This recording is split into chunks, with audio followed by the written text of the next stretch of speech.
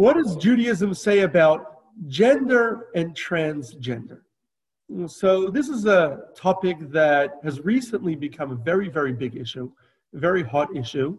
It's often thought as a progressive or 21st century question. And while we'll see that some of the technology is pretty modern, the concepts of gender and transgender have been around, have been debated for thousands of years. So let's begin by looking at an interesting question that came up in the 19th century in a city called Izmir, which was then Turkey's second largest city in the Ottoman Empire. So there was a young woman who got married to her husband and everything appeared fine. And after a few years of marriage, this woman's body changed. And instead of she became a man. And so they came to Rabbi Yosef Plagi, who was the rabbi of the town at the time, and asking what should be done with this woman. And the real question that they had was, this woman's husband no longer wanted to remain married to her anymore because she was no longer a woman, she was a man. And the question was, does this man now, former woman, need to be divorced from his husband? Do they need a divorce? Were they even married? Or is the marriage just annulled on its own, since the wife is no longer a woman? Another question that came up, this is a little more recently, but still many decades ago, there was a 17-year-old yeshiva student who experienced occasional hematuria, which is blood in the urine, and routine medical exams revealed that this individual actually had a uterus and ovaries, despite being raised and always presumed to be a male, and the hematuria was actually menstruation. So simple surgery would allow, and hormonal therapy would allow this boy to actually have children, since he had a functioning ovary and uterus. So is he a boy and a girl? How should they treat this individual? He already had a bar mitzvah. Could he get called up to the Torah further? Should he continue wearing the tefillin that generally are worn by boys? What is the halacha? Another case, this one more recently, a couple decades ago, this one happened in Rotterdam in Holland. There was a Jewish boy who suffered from what we call today gender dysphoria. He was uncomfortable with his male gender he was born into and felt the strong need to be a female. And so he went through hormonal treatment and now became a woman. For many years had no Jewish affiliation, married a non-Jewish boy, lived happily for many years. But then at a certain point, this woman's husband died. And now she had been living as a woman for many years. But she now began to search for meaning and found Judaism. She started keeping Shabbat and kosher, but she wanted to know what is her halachic or Jewish status. Is she male? Is she female? What is she? So here are just some examples of some of the issues that have come up in halakha, in Jewish law, with regard to gender, transgender. So these questions are very important in our society today, where males and females have very unique roles. Some perhaps would like to see a genderless society and perhaps dream of this theoretical genderless society.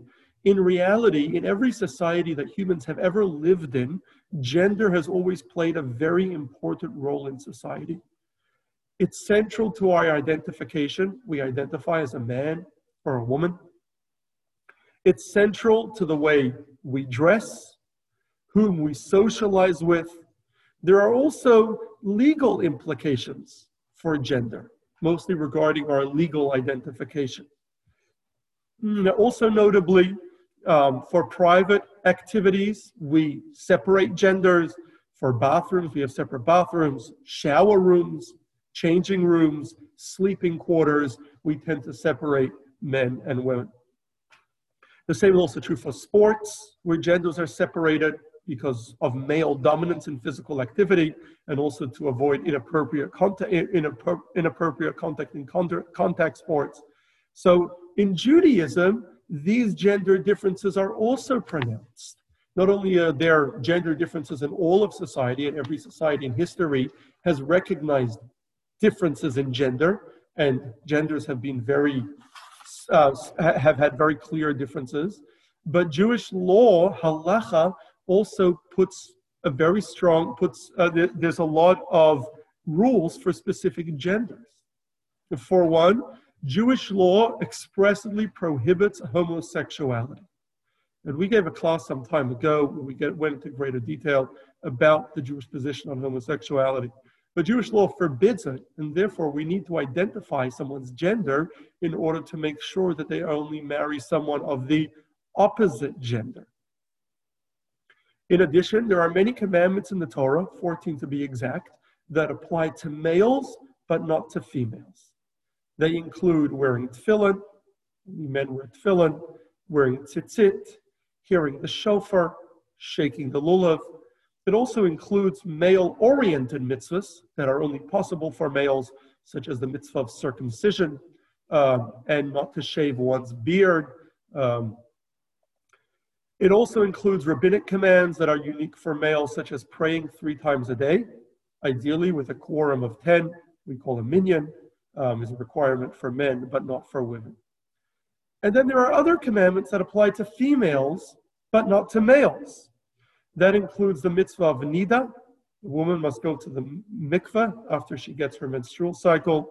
There are also rabbinic commandments for women, such as lighting the Shabbat candles. And so therefore, it's very important to know whether an individual is male or female. Another reason in Judaism why it's important to be able to define someone's gender is for tzniut. Tzniut means,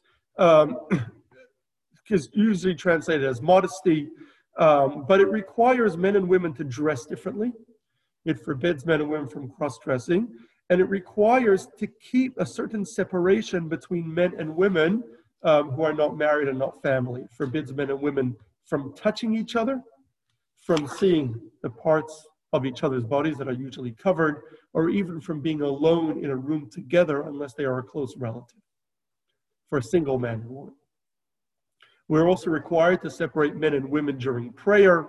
And so here again, we need to identify correct gender of an individual to know where they would fall with regard to tzniut, with regard to the tzniut rules. And today this debate is found, of course, in our society in general, but it's definitely a question that needs to be addressed from a Jewish perspective.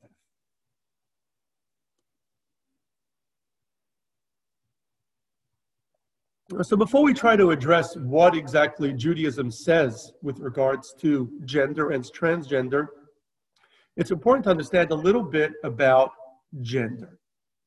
And so we live in a mostly binary gender world that's split almost evenly between men and women, with half of society men and half of society being women. And it's usually fairly easy to tell who is who, because there's physical characteristics that generally separate the two groups. When a baby is born, we usually ask, is it a boy, is it a girl? And it's usually easily discernible at birth by looking at the child's genitals.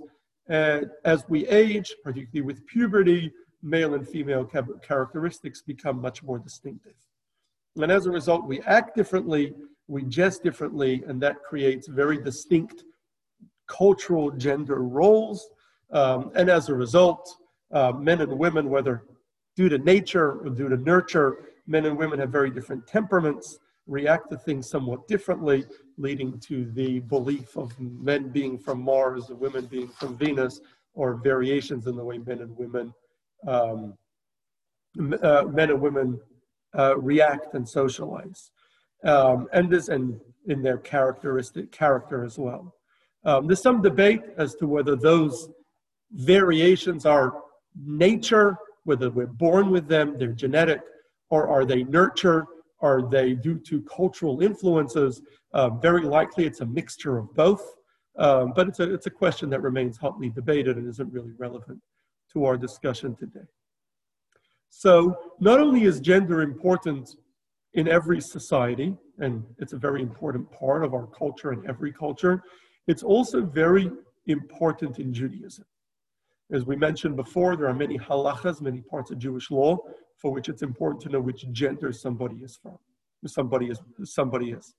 But a quick look at creation, the story of creation in Genesis makes it clear that humans were created with two distinct genders, as male and female. Not only humans, but all animals, the Torah says, were created with partners, as two, with two, male and female. Kabbalah teaches that the truth is that it's not only gender, but all of creation is made up of male and female. All of creation, everything that exists, has male and female. And that's because Kabbalah explains that male and female are really two sides of the same, really two different parts of the same. In humans, a couple are really two halves of a whole. In everything, in creation, male and female are just two different sides. Kabbalah explains that on a deeper level, everything within creation is made up of matter, substance, and form, with the matter being the masculine side of everything, and form being the feminine side of everything. And so even men and women themselves have both a masculine side to them and a feminine side to them. However, within humanity, or within a family, within a couple, there is a masculine side of the couple and a feminine side of the couple. But male and female is found in everything. Now, the exact reasons for this duality in creation is beyond the scope of this class today, but it's clear that this duality is found in all of creation. Everything is split in male and female, or not really split, more two sides of the same. And in the same way, humans also divide into male and female. So it's not just something that developed accidentally in our culture, but created by God. We believe that God created that humans, as well as all of creation, should be split into male and female.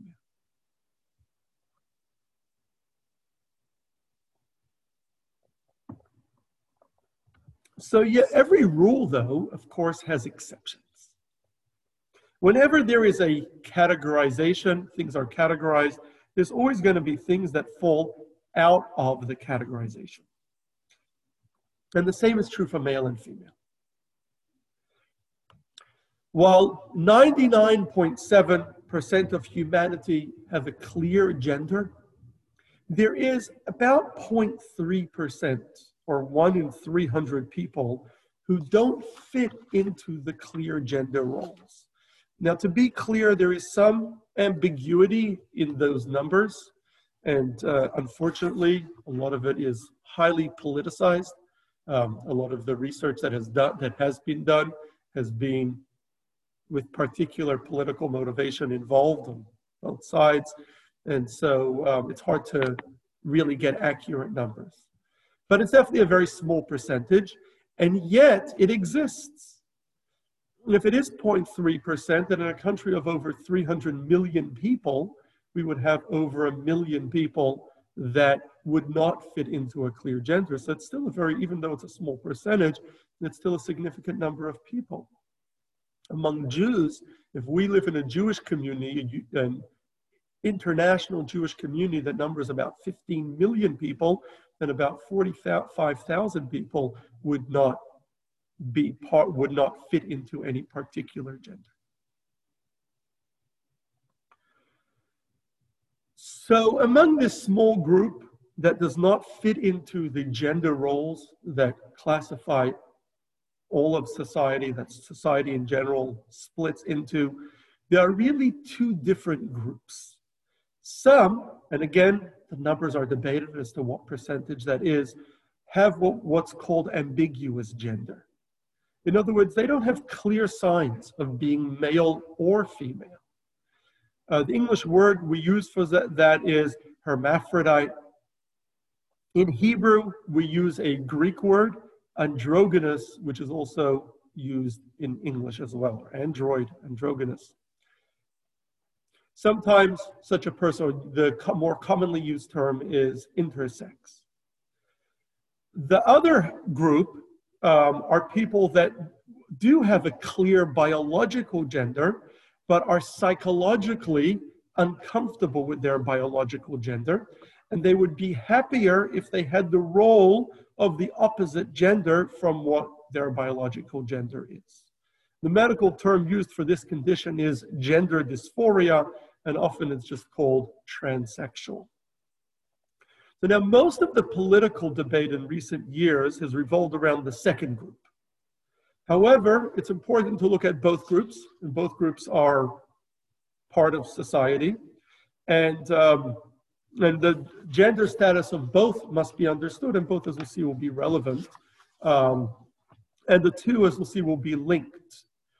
Now, since the ability, hormonal treatments and surgeries to be able to actually help someone with gender dysphoria change their gender is fairly new, historically, Judaism dealt much more with the hermaphrodite because that was something that existed forever. It was around in ancient times. So while the transgender questions are fairly new, we could actually use the responses that Judaism had to hermaphrodites and extrapolate that to the Jewish response for transgender as well.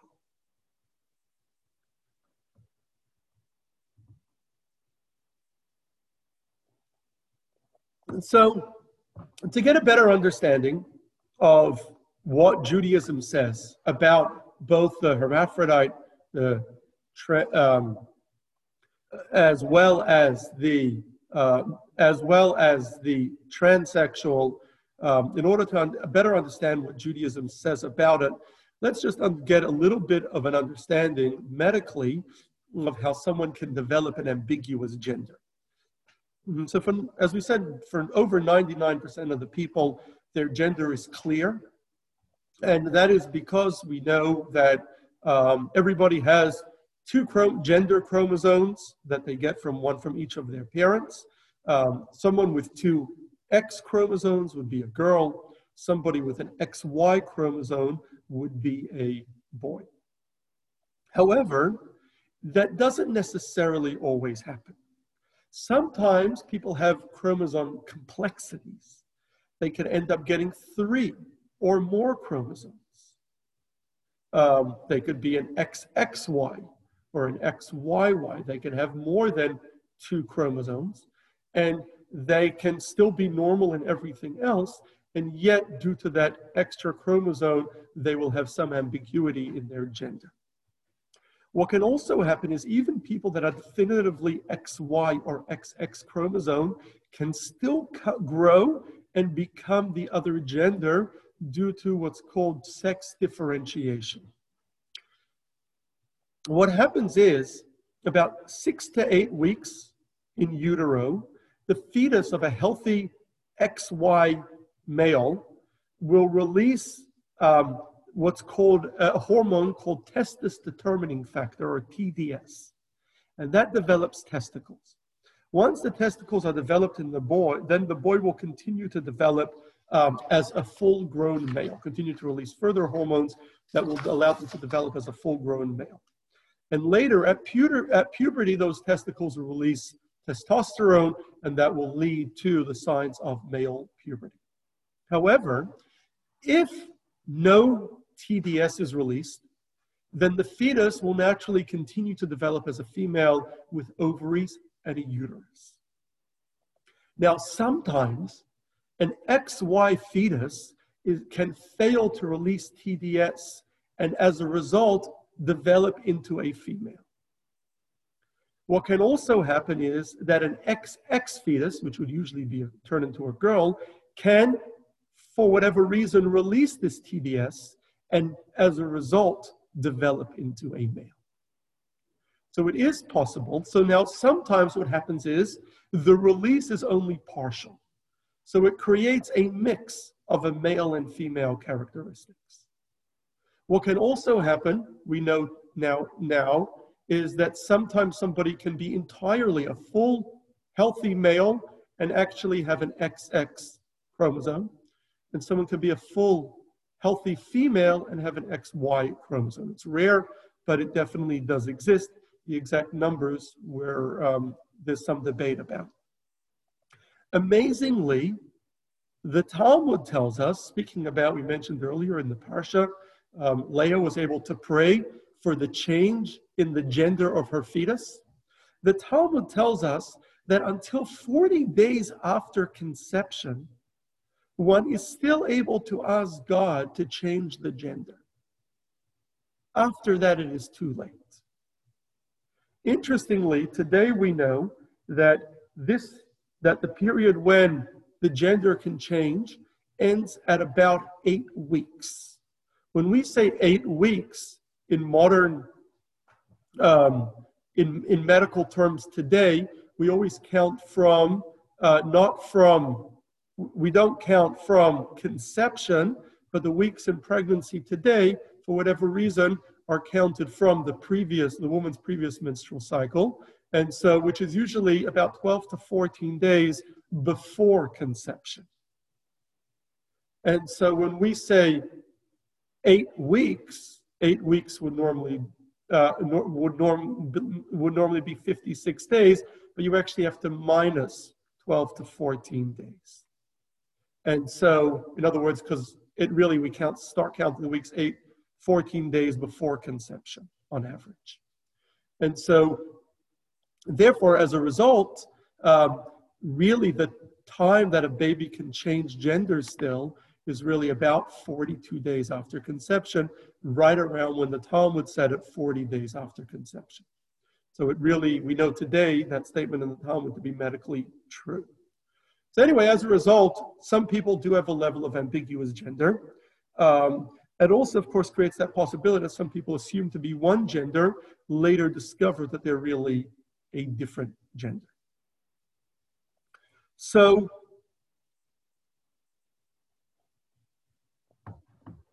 what would Judaism say about such an individual? So in the Torah, we always use the Greek term androgynous for the hermaphrodite, that today is also called intersex. And as we've mentioned before, Jewish law has distinct rules for males and for females. Different mitzvot, different commandments for males, different commandments for females. And so this leads to the question of how a hermaphrodite should be classified in Jewish law, as a male or female. And so our ancient Jewish traditions have dealt with this question extensively.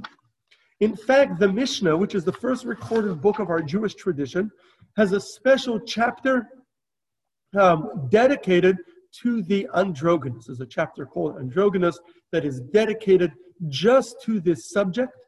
This subject is discussed extensively in the Talmud, the exact halachic status of a hermaphrodite for various different halachic issues, as well as in later Jewish works. And without getting into the great detail, generally, Jewish law would say that androgynous has a unique status. They are neither male nor female, but they rather don't fit into either, and therefore for some things we consider them male, for some things we consider them female, and there's rather quite a complexity in Jewish law as to exactly how we would consider the androgynous for each and everything.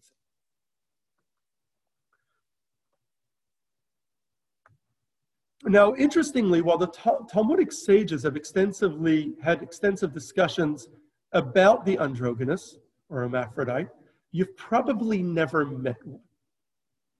That's firstly because they make up a very, very, very small percentage of the population, probably less than 1 in 1,000, although again, we said there's some debate as to exactly what percentage they are. But it is very possible that you do know a hermaphrodite, but they appear to be usually female. And that's because throughout most of the 20th century, the standard medical solution for a hermaphrodite was cosmetic surgery. And so usually for whatever reason, doctors find it easier to make someone into a female than a male. And so usually they would cosmetically fix them to make them female, and they are raised as female. However, recent research has actually shown that hermaphrodites that have undergone surgery often later become transgender, preferring the other gender than what the surgeons had created for them when they were children. In addition, a large percentage of surgeries cause scarring. Sometimes they cause other problems. And so today there's actually a new intersex movement that encourages hermaphrodites to celebrate their agender, or their non-gender status, their non-binary status. The Torah, as we mentioned, has always recognized that while humanity is generally bigender, and there are two genders in humanity, there are some people that don't fit into those genders. In halacha, in Jewish law, the hermaphrodite, or what halacha calls the androgynous, is neither male nor female, rather holds a unique status, and therefore did not encourage cosmetic surgery or the child to be raised as one or the other. Rather, they should be raised as an independent individual, neither male nor female, something that today is, for centuries, was never accepted in general society outside of the Jewish community, but today is once again being recognized that that's the best thing for these children and later adults.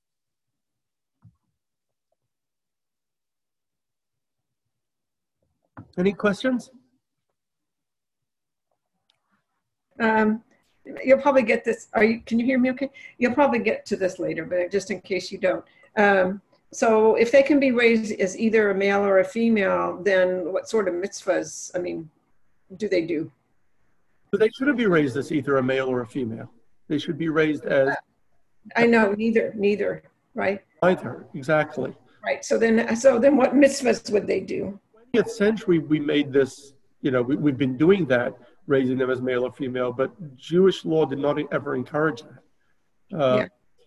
Now, because they have this kind of separate status, there's a lot of complexity in halacha in which mitzvahs they do, when they're like male, when they're like female, and exactly. So I don't want to get into the details. As I mentioned, it's discussed in great detail in the Talmud and many, many other Jewish works. It's something that there's really a lot written about. And so I think the details are beyond the scope of our class today. In short, they have to do mitzvahs both for male and for female.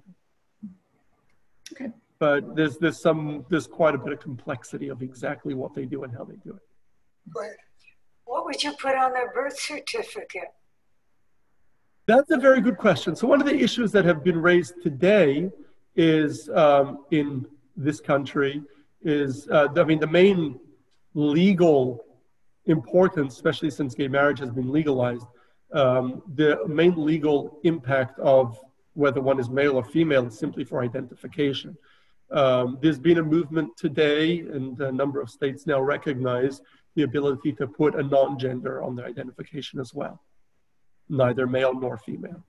So it's really just, it's really just a technical or bureaucratic question. It's really not a, meaningful one. And there's no reason, if they're not male or female, why you can't have that on their birth certificate. If they're not male or female, would they have the same biological body parts? If they had the same... It really varies because there's a lot of different types and it could come in many different ways. So it varies, but it's people who don't have clear male or female. They're often a mix. They have some male, some distinctive male side, some female. Sometimes they have neither. It varies.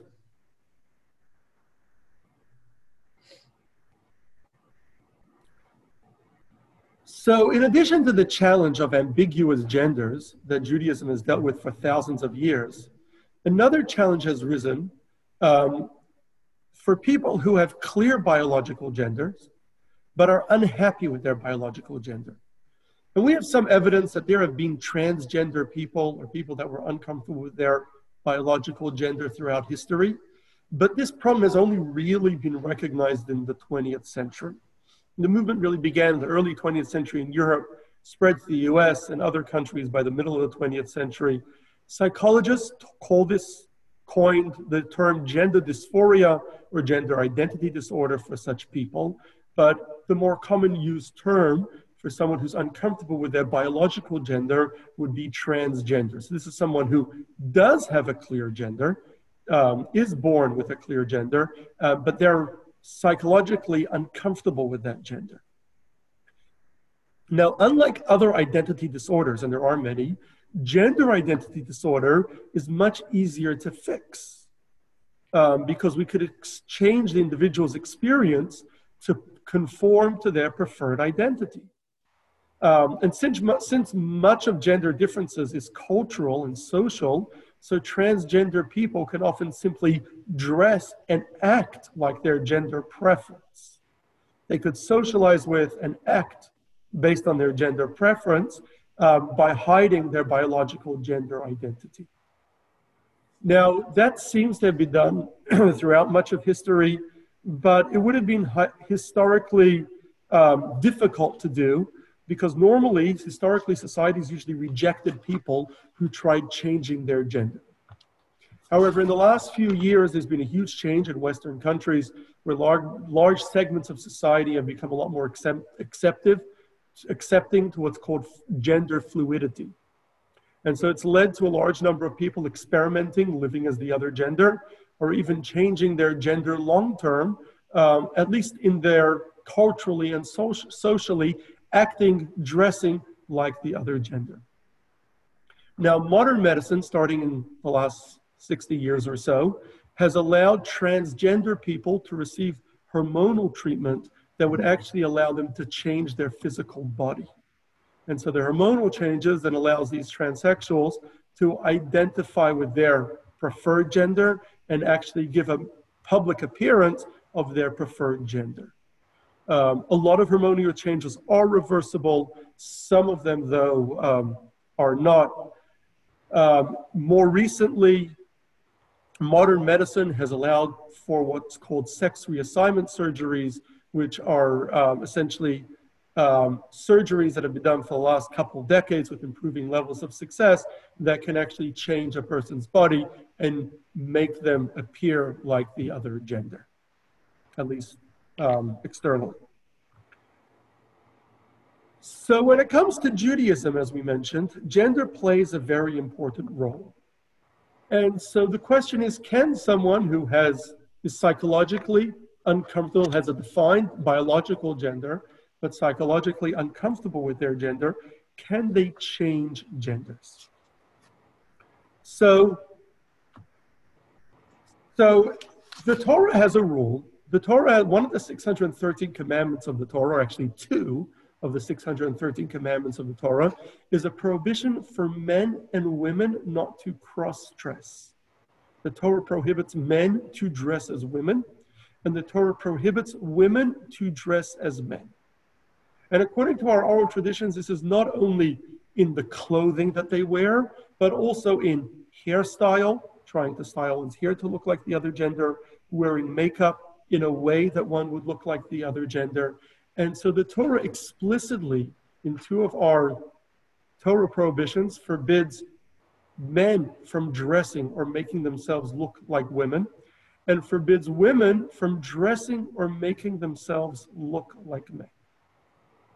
And so somebody who has a clear biological gender, the Torah clearly would forbid them to dress or make themselves look like the other gender. Now, hormonal treatments, taking hormonal treatments to make one look like the other gender, is not explicitly prohibited in the Torah because when the Torah was given, hormonal treatments didn't exist. However, modern scholars who have discussed this widely agree that the spirit of the law, which is that an individual cannot make themselves look like the other gender, the spirit of the law forbidding cross-dressing would also prohibit hormonal treatment as well. So though not explicitly prohibited in the Torah, it didn't exist then, but as an extension of cross-dressing, presumably hormonal treatment would be prohibited as well. The other things that is usually done for transgender is sex reassignment surgery, which is a surgery that where people can change their genital area to look like the other gender. And so for a man who wishes to change, have sex reassignment surgery, this would also bring upon an additional prohibition. The Torah forbids a person from destroying their reproductive organs. This is both for humans, it's also forbidden for us to destroy reproductive organs of animals. And so changing a woman to a man would not necessarily involve any prohibition besides possibly an extension of the cross-dressing prohibition, but changing a man to a woman, which would involve, if changing a man to a woman, which would involve castration or destroying one's ability to procreate reproductive organs, would be explicitly, again, prohibited in the Torah. So, Rabbi, we are prohibited from spaying and neutering our pets? Doing it ourselves, yes. We're allowed to have non-Jews do it for us, but we are forbidden to do it ourselves, yes. Thank you. And so, therefore, it is clear that somebody who has gender dysphoria, somebody who is uncomfortable with their biological gender, would not be allowed to. Jewish law would forbid them from acting, dressing, hormonal treatment, or even surgery to try to make themselves as the other gender, to try to be similar to the other gender. If somebody does so, well, before I get to if somebody does so, so there's been a strong argument to permit perhaps gender reassignment, or gender changes, because often people that are transgender and are unable to change their gender, people with gender dysphoria, who are uncomfortable in their natural gender and feel stuck in their unwanted gender, they often suffer multiple psychological problems, which often include depression, which is usually suicidal and can often be fatal. In other words, research does suggest, there may be some politicization of this research, but the research does suggest that transgenders who go through gender reassignment are overall healthier mentally. And after their reassignment, the likeliness of their depression goes down dramatically, along with their suicide threat level. And so if we would accept this research as valid, and modern psychology does, then we could argue that even though there are Jewish law, some of the Torah's commandments would prohibit an individual with gender dysphoria to change genders, one could argue that we can do so anyway in order to save their life. Since they are suffering depression, suicidal, in order to save their life, we should be able to allow them to go through the gender reassignment surgery. So a similar question was actually addressed by great scholar today in Israel, Rabbi Yitzchak Zilberstein, in a totally different context. There was a butcher, a kosher butcher, who had been caught with kosher violations. And so the rabbinic certification that was certifying the butcher as kosher decided to remove their rabbinic certification. As a result, the butcher fell into depression and had become suicidal.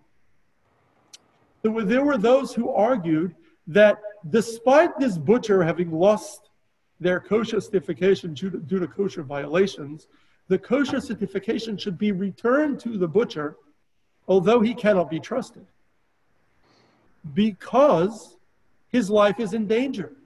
And we are permitted to transgress any Torah law, almost any Torah law, in order to save a life.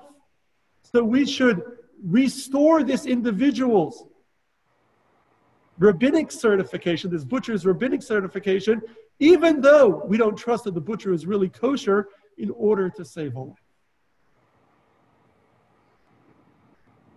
And so Rabbi Zilberstein, dealing with this question, pointed out that if we allow for any mitzvah transgression for anyone who is suicidal, then there would be no end to this argument. In other words, anyone can then say, I'm suffering depression, I'm suicidal, I can then break the rules.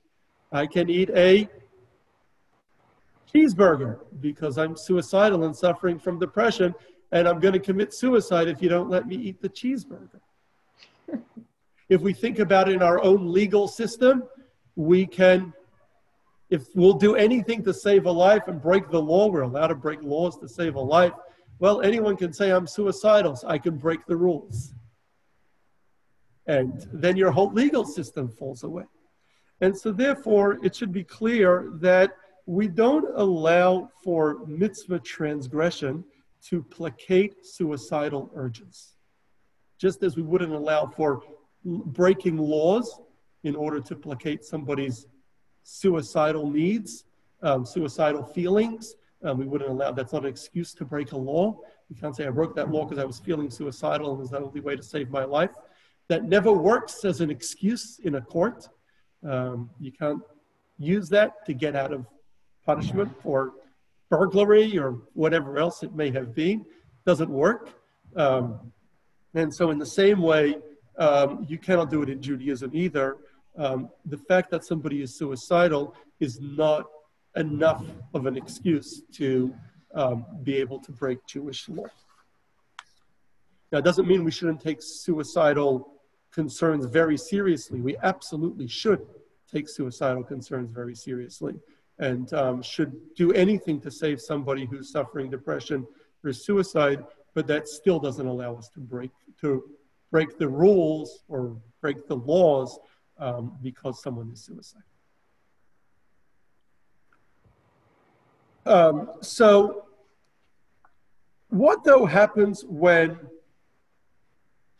somebody does change their gender? What happens if somebody does change their gender? What is their halachic status now? So to be clear, so one interesting question that had been raised, and we mentioned that earlier, was of a fellow who was originally, this was raised 150 years ago, of a fellow, a person who had originally been a woman, and then over time she was married, and then later they discovered that she was a man. That could happen sometimes where they reach puberty and suddenly they start getting male, they appear more masculine. This woman could have gotten married early in her early teens, which was common, and then reach puberty a couple years later, reach puberty very late. And so what is the halachic status of somebody who changes their gender? Whether naturally, it can happen sometimes that naturally somebody originally appeared to be one gender and then now appears to be a different gender, or someone can actually change their gender. Somebody can actually change their gender through gender transformation, whether just acting as the other gender, or going through hormonal treatment, or even sex reassignment surgery. So, and to understand how we would treat somebody who did go ahead and change their gender, it's important to first understand how, it's important to first understand how we define gender. So in order to know what we'd consider them now that they've gone through this gender change, we have to be able to better define gender. For most people, it's pretty clear that they're male or female. We've seen that the hermaphrodite is someone who is neither male nor female. So how would you know which gender somebody is? Not always is it 100% clear. How would you define somebody as a male or a female? So people often suggest that we should look at their chromosomal makeup. If they are an XY individual, they're male. If they're an XX individual, they are female. However, we've discovered that there's a percentage of the population. There's some dispute as to how large a percentage. It's a pretty small percent, but there is a significant percentage of the population whose external gender is not consistent with their genetic makeup. And we explained earlier that that can happen due to the release of, or lack of release of, a hormone called TDS in utero. Someone with an XX chromosome can turn out to be a full male later in life and have children as a male. Somebody who has an XY chromosome can turn out to be a full female and have children as a female, all depending on the hormonal releases when they were in utero. So would we, in all honesty, consider somebody who is 100% male, who can even have children, though they'll be all girls, and has an XX chromosome, would we consider them a woman? Clearly not. And for that matter, a woman who has an XY chromosome but has a full ovaries, uterus, would we consider that a male? Clearly not. So clearly we don't look only at the chromosomal makeup when looking at somebody's gender. So we have to look at other defining characteristics to figure out, to define somebody's gender.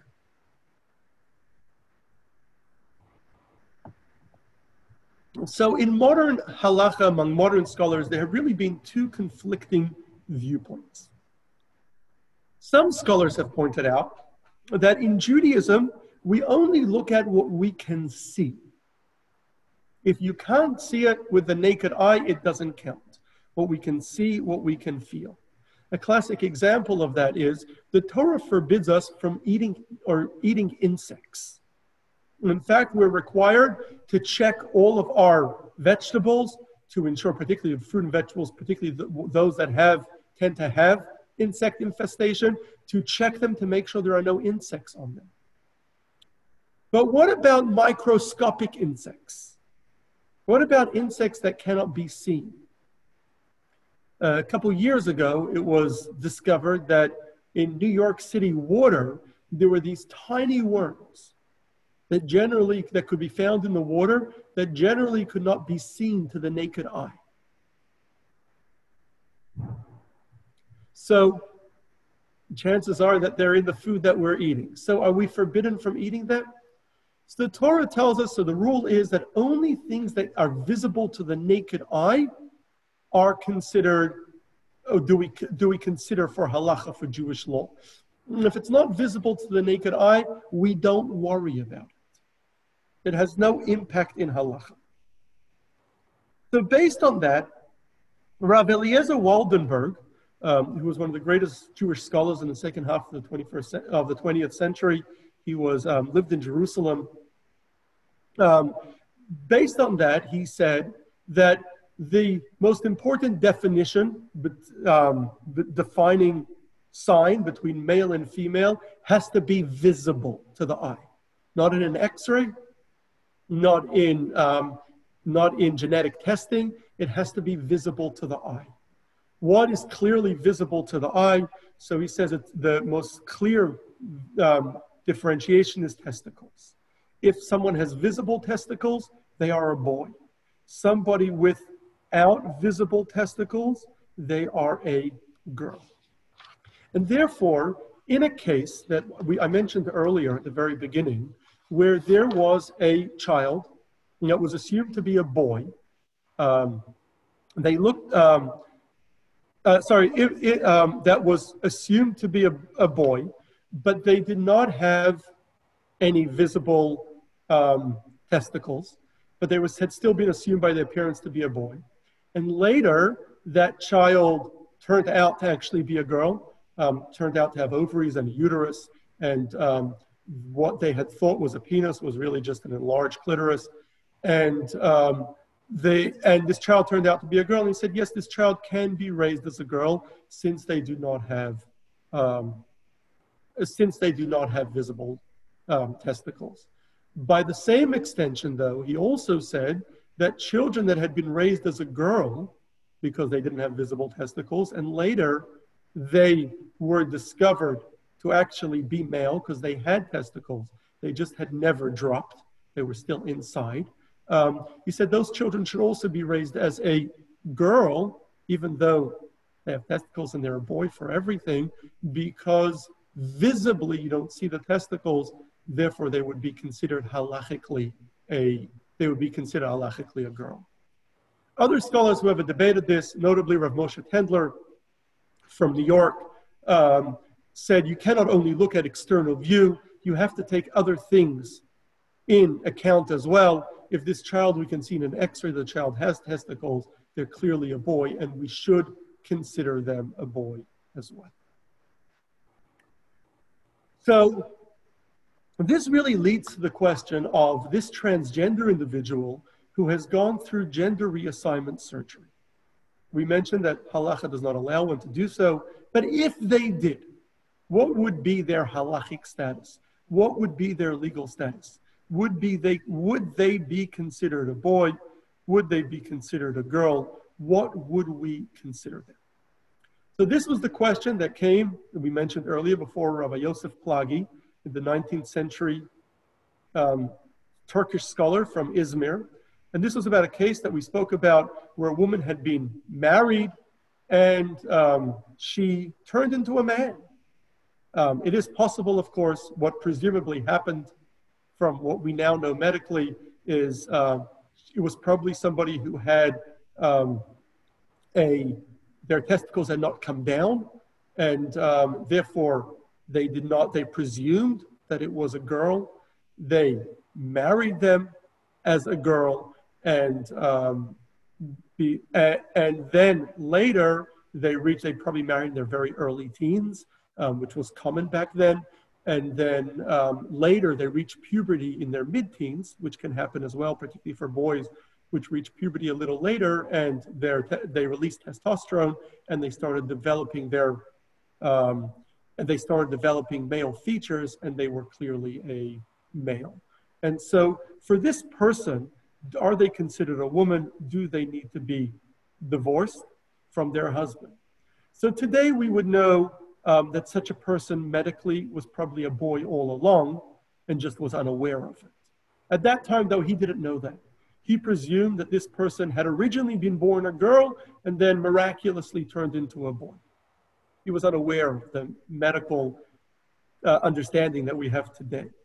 And so he said that, yes, a person can change. You could start off as one thing and then be something else. First, they were a girl, now they're a boy. And therefore, he says, as a result, they no longer need to, since when she was married, she was a woman.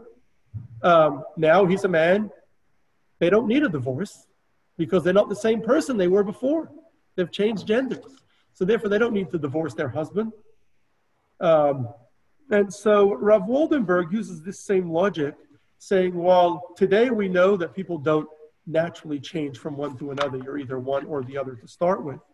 However, he uses this same logic for people who actually change their gender. He says if somebody changes their gender, was originally a man but is now a woman, we would follow their external genitals. As we mentioned earlier, he follows only external genitals.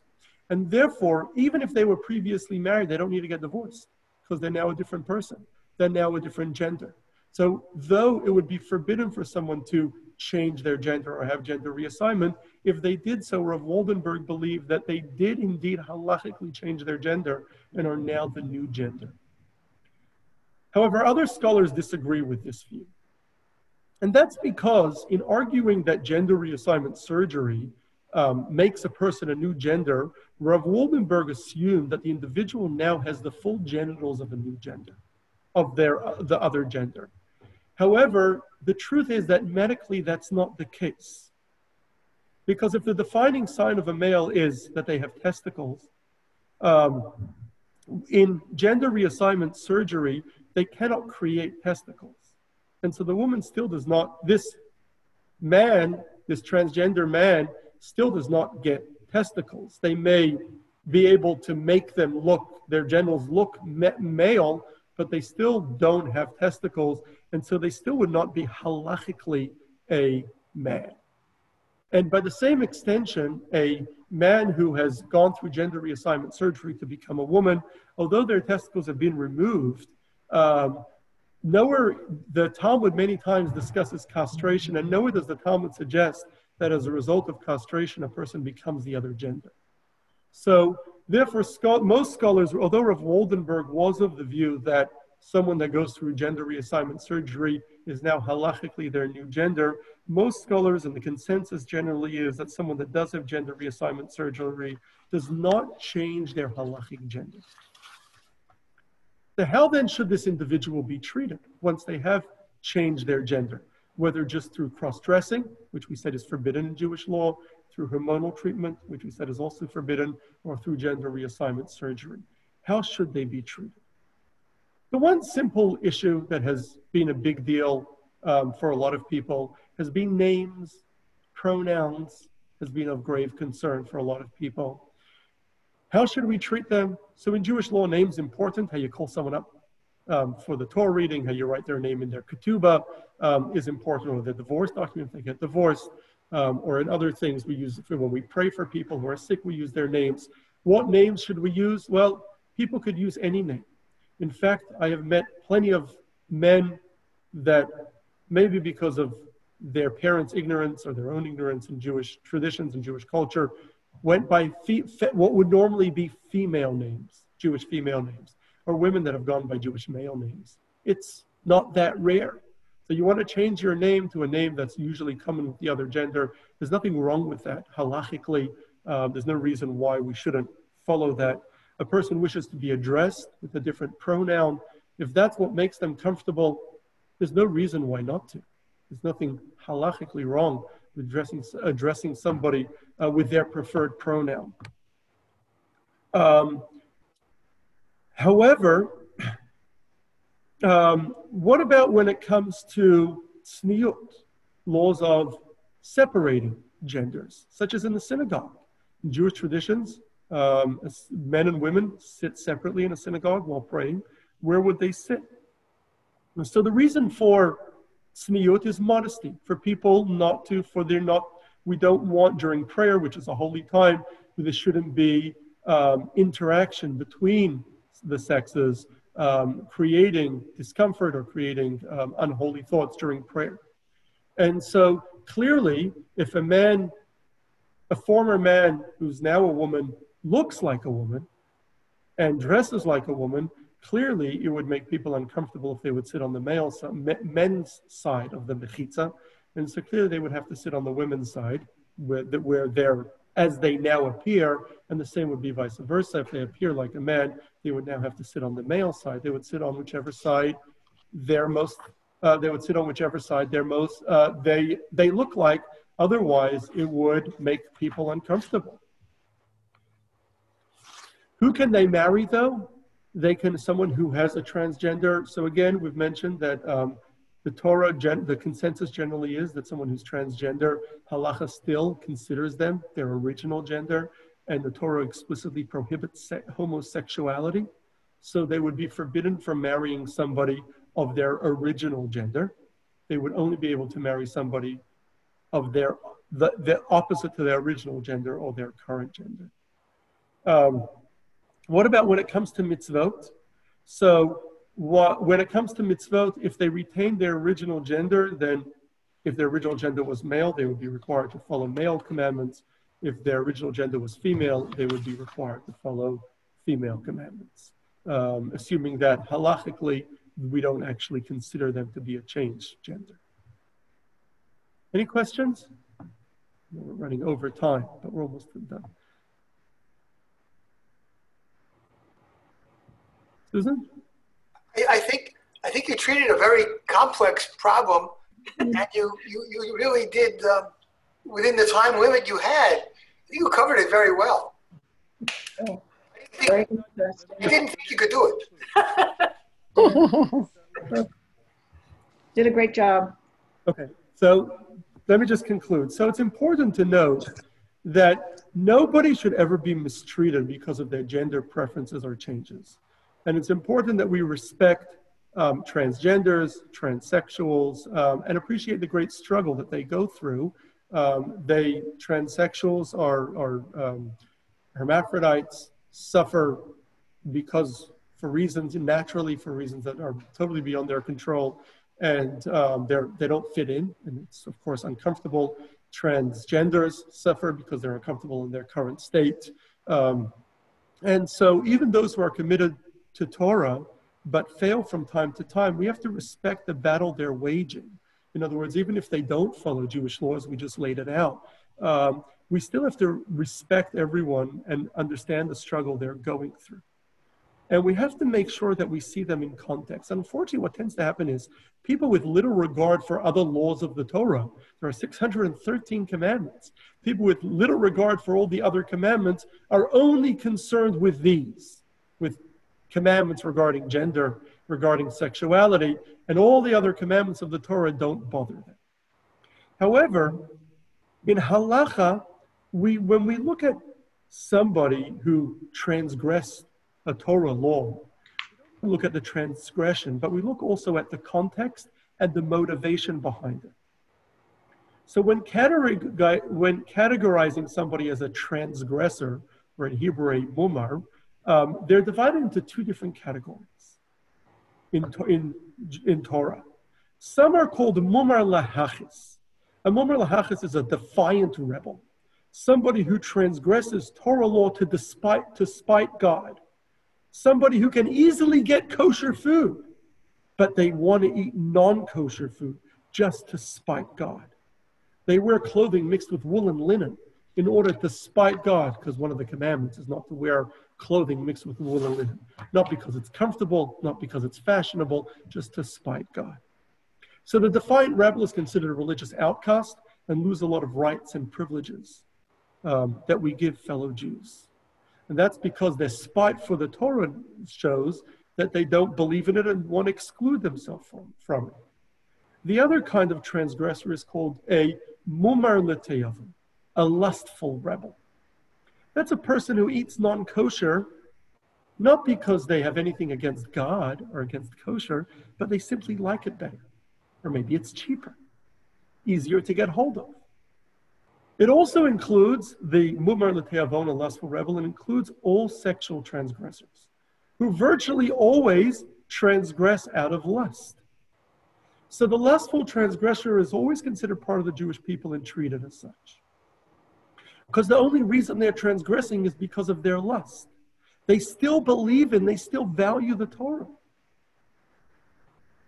But most people today who regularly transgress Torah laws are what we could consider lustful rebels. In other words, they're not transgressing to spite God. It's just more convenient. It's easier to go against the Torah's laws. So a transgender who's suffering from their gender dysphoria, it would be considered also a lustful rebel. And even if they did break the Jewish laws and whether cross-dress or even have gender reassignment surgery, they're still a lustful rebel and a full part of the Jewish community.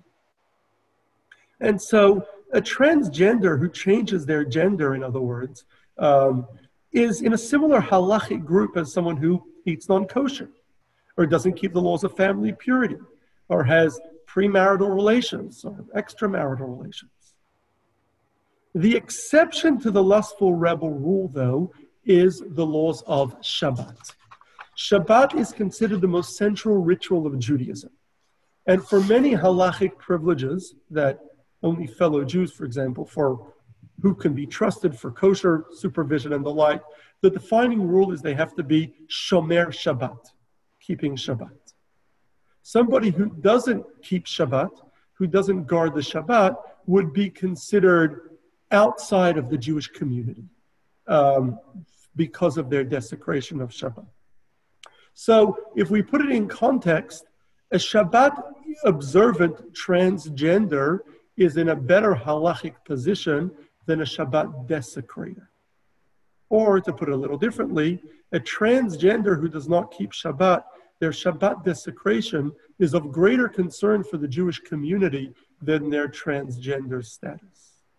So often people take these things and take them out of context. It's important to remember what's more important than Judaism. Now, in addition to all of these considerations above, it's important to remember that today we have a little bit of a different perspective on what can be called Torah transgressors. Why is that? The Talmud discusses the case of a child that was taken captive and raised by idolaters. The child has no knowledge or practice of Judaism. So now we meet them and we tell them, you're Jewish. You were born Jewish, but they were raised as an idolater. So the Talmud says, you cannot reasonably accept this child to keep all of Jewish law. And you cannot hold them accountable for their lack of Jewish observance because they were raised without it. Maimonides, the Rambam, takes this idea a step further in his treatment of Karaites. Karaites were a sect that broke away from Judaism in the 8th century. They had their own communities for hundreds of years throughout the Middle East and beyond. And by the 13th century, they were hundreds of years old. And there was an established community in Egypt where the Rambam lived. And the Rambam said, do not think that Karaites are transgressors of Jewish law, of halacha, of the commandments, who should be ostracized from the Jewish community. Because they're in the category of a tinok shenishpa, of the child who was taken captive. They were never raised with Judaism, with proper Judaism. They were never raised with Jewish law. So based on this assumption, anybody, by extension, who is raised by non-practicing Jewish parents has the same handicap as a child who is raised by non-Jews. So any Jew today who is raised in non-observant homes are not considered transgressors for any transgressions that they were not raised with. They don't know better. Even once they learn about the Jewish practice, you can't expect them to change their lifestyle since they weren't raised with it, and therefore they're not culpable for ritual transgressions that they were not raised with. Now, of course, we should actively encourage everybody who was not raised with Jewish practice to adopt Torah practices, but we cannot expect them to, nor would we ostracize them from the community for not doing so.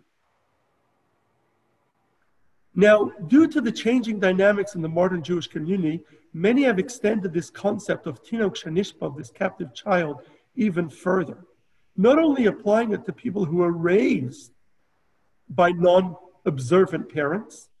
Rav Isaac Herzog, the former chief rabbi of Israel, said, this really applies to anyone who didn't get a solid Jewish education, even if their parents kept certain commandments, but they didn't appreciate it because they didn't have a strong Jewish education. Reb Tzvi Hirsch Chayes, a 19th century German scholar, suggests that this even applies to people who were raised and did get a strong Jewish education and were raised in a religious home, but left Judaism due to social pressure. And therefore, the only true transgressors today that we would ostracize from the community would be those who would coax others to leave Judaism, those who actively encourage others to leave Judaism. But today, we really, in other words, we only consider people transgressors or ostracize people from the Jewish community when they did certain things outside of the pale of Judaism, only when we had close-knit, organized, structured Jewish communities where everybody was observant of Jewish law. Today, where our community is assimilated, where we live among non-Jews around us who don't follow Judaism, where most Jews aren't even raised in Jewish practice, we don't ostracize anyone from the Jewish community. So as a result, since we live in a society that largely accepts homosexuality and gender change, while these are not permissible in any way under Jewish law, if somebody does so, that wouldn't affect their ability to participate in the Jewish community. We wouldn't hold them culpable for what they're doing if they didn't know any better, if they weren't raised with Judaism, if they weren't raised in a community that told us that such things were forbidden by God. So based on the above, it's clear that transgender should be accepted in our communities with open arms. There's no reason to exclude them from any part of Judaism. We should respect them and love them as fellow Jews and as human beings. Of course, this is on one condition, that they don't openly advocate for actions that the Torah forbids within the Jewish community. Someone who advocates for breaking Jewish law, say a transgender openly advocates for transgender within the Jewish community, would be equal to somebody who gets involved in the Jewish community and openly encourages people to eat non-kosher or to desecrate the Shabbos. And such a person who openly encourages people to leave Judaism or transgress Jewish law would not be accepted if they encourage others to break Jewish law. But somebody who just wants to participate in their current state, there's no reason why we should stop them from participating. While we can't allow them to use the community as a venue to promote ideas contrary to Torah, but we definitely should have the greatest respect for them and the struggles they live with. And so long as they are not advocating for anything contrary to Torah, we definitely should accept them with open arms. Now, in the past, the transgender movement has brought the plight of transgenders. The past couple years, the transgender movement has brought the plight of people with gender dysphoria to the forefront of public discussion. And really, the LGBT movement has changed the mind of Americans in ways that no other movement has, probably in our history. Now, as Jews who are merciful and empathize with all suffering people, we should commend them for bringing the suffering of these people to the forefront of our conversation. We should commend them for encouraging and promoting research, proving without doubt that gender dysphoria is real and has to be addressed. However, the truth is that the transgender movement has also been very intolerant. It's been extremely intolerant of anybody who doesn't think like them. They've refused to accept or even consider a position like the Torah, which prohibits gender changes. And so therefore, somebody suffering gender dysphoria who wants to remain loyal to Torah is ostracized from the transgender community. Unfortunately, the Jewish community has been slow to change its attitude towards transgenders, despite our better understanding of their predicament. And unfortunately, a lot of Jewish leaders who have been lax in other Jewish rules have been unfair to transgender people. And this failure to accepting them has led many of them to reject the Jewish community or attempt to reform it. And not only doing so, we're pushing these people away from Judaism, but we're being cruel to a vulnerable segment of our population. The transgender community lives with a lot of problems, including high levels of depression and suicide. And while there may be many reasons for that, definitely if we're positive, accepting attitude from family, friends would be very helpful. So it's up to us to be warm and accepting to transgender people, particularly transgender people who want to follow Torah, particularly those who are not accepted within their own community because of their commitment to Torah. And while we can clearly state the Torah's position on transgender, that Torah forbids gender change of somebody with gender dysphoria, we can provide shelter to transgender people who do want to value Torah traditions and realize that whatever transgressions they may do, they're no worse than the other imperfections that everybody else has. And so rather what we can do is pray and hope for a time where there is no more challenges, no more suffering, hopefully soon with the coming of Moshiach. Hopefully that's given you a better perspective on the Jewish approach to both the transsexual and the transgender, and hopefully a lot that we can learn from and act upon, recognizing that the Torah's added rules as well as the way we should treat them. Thank you for joining us.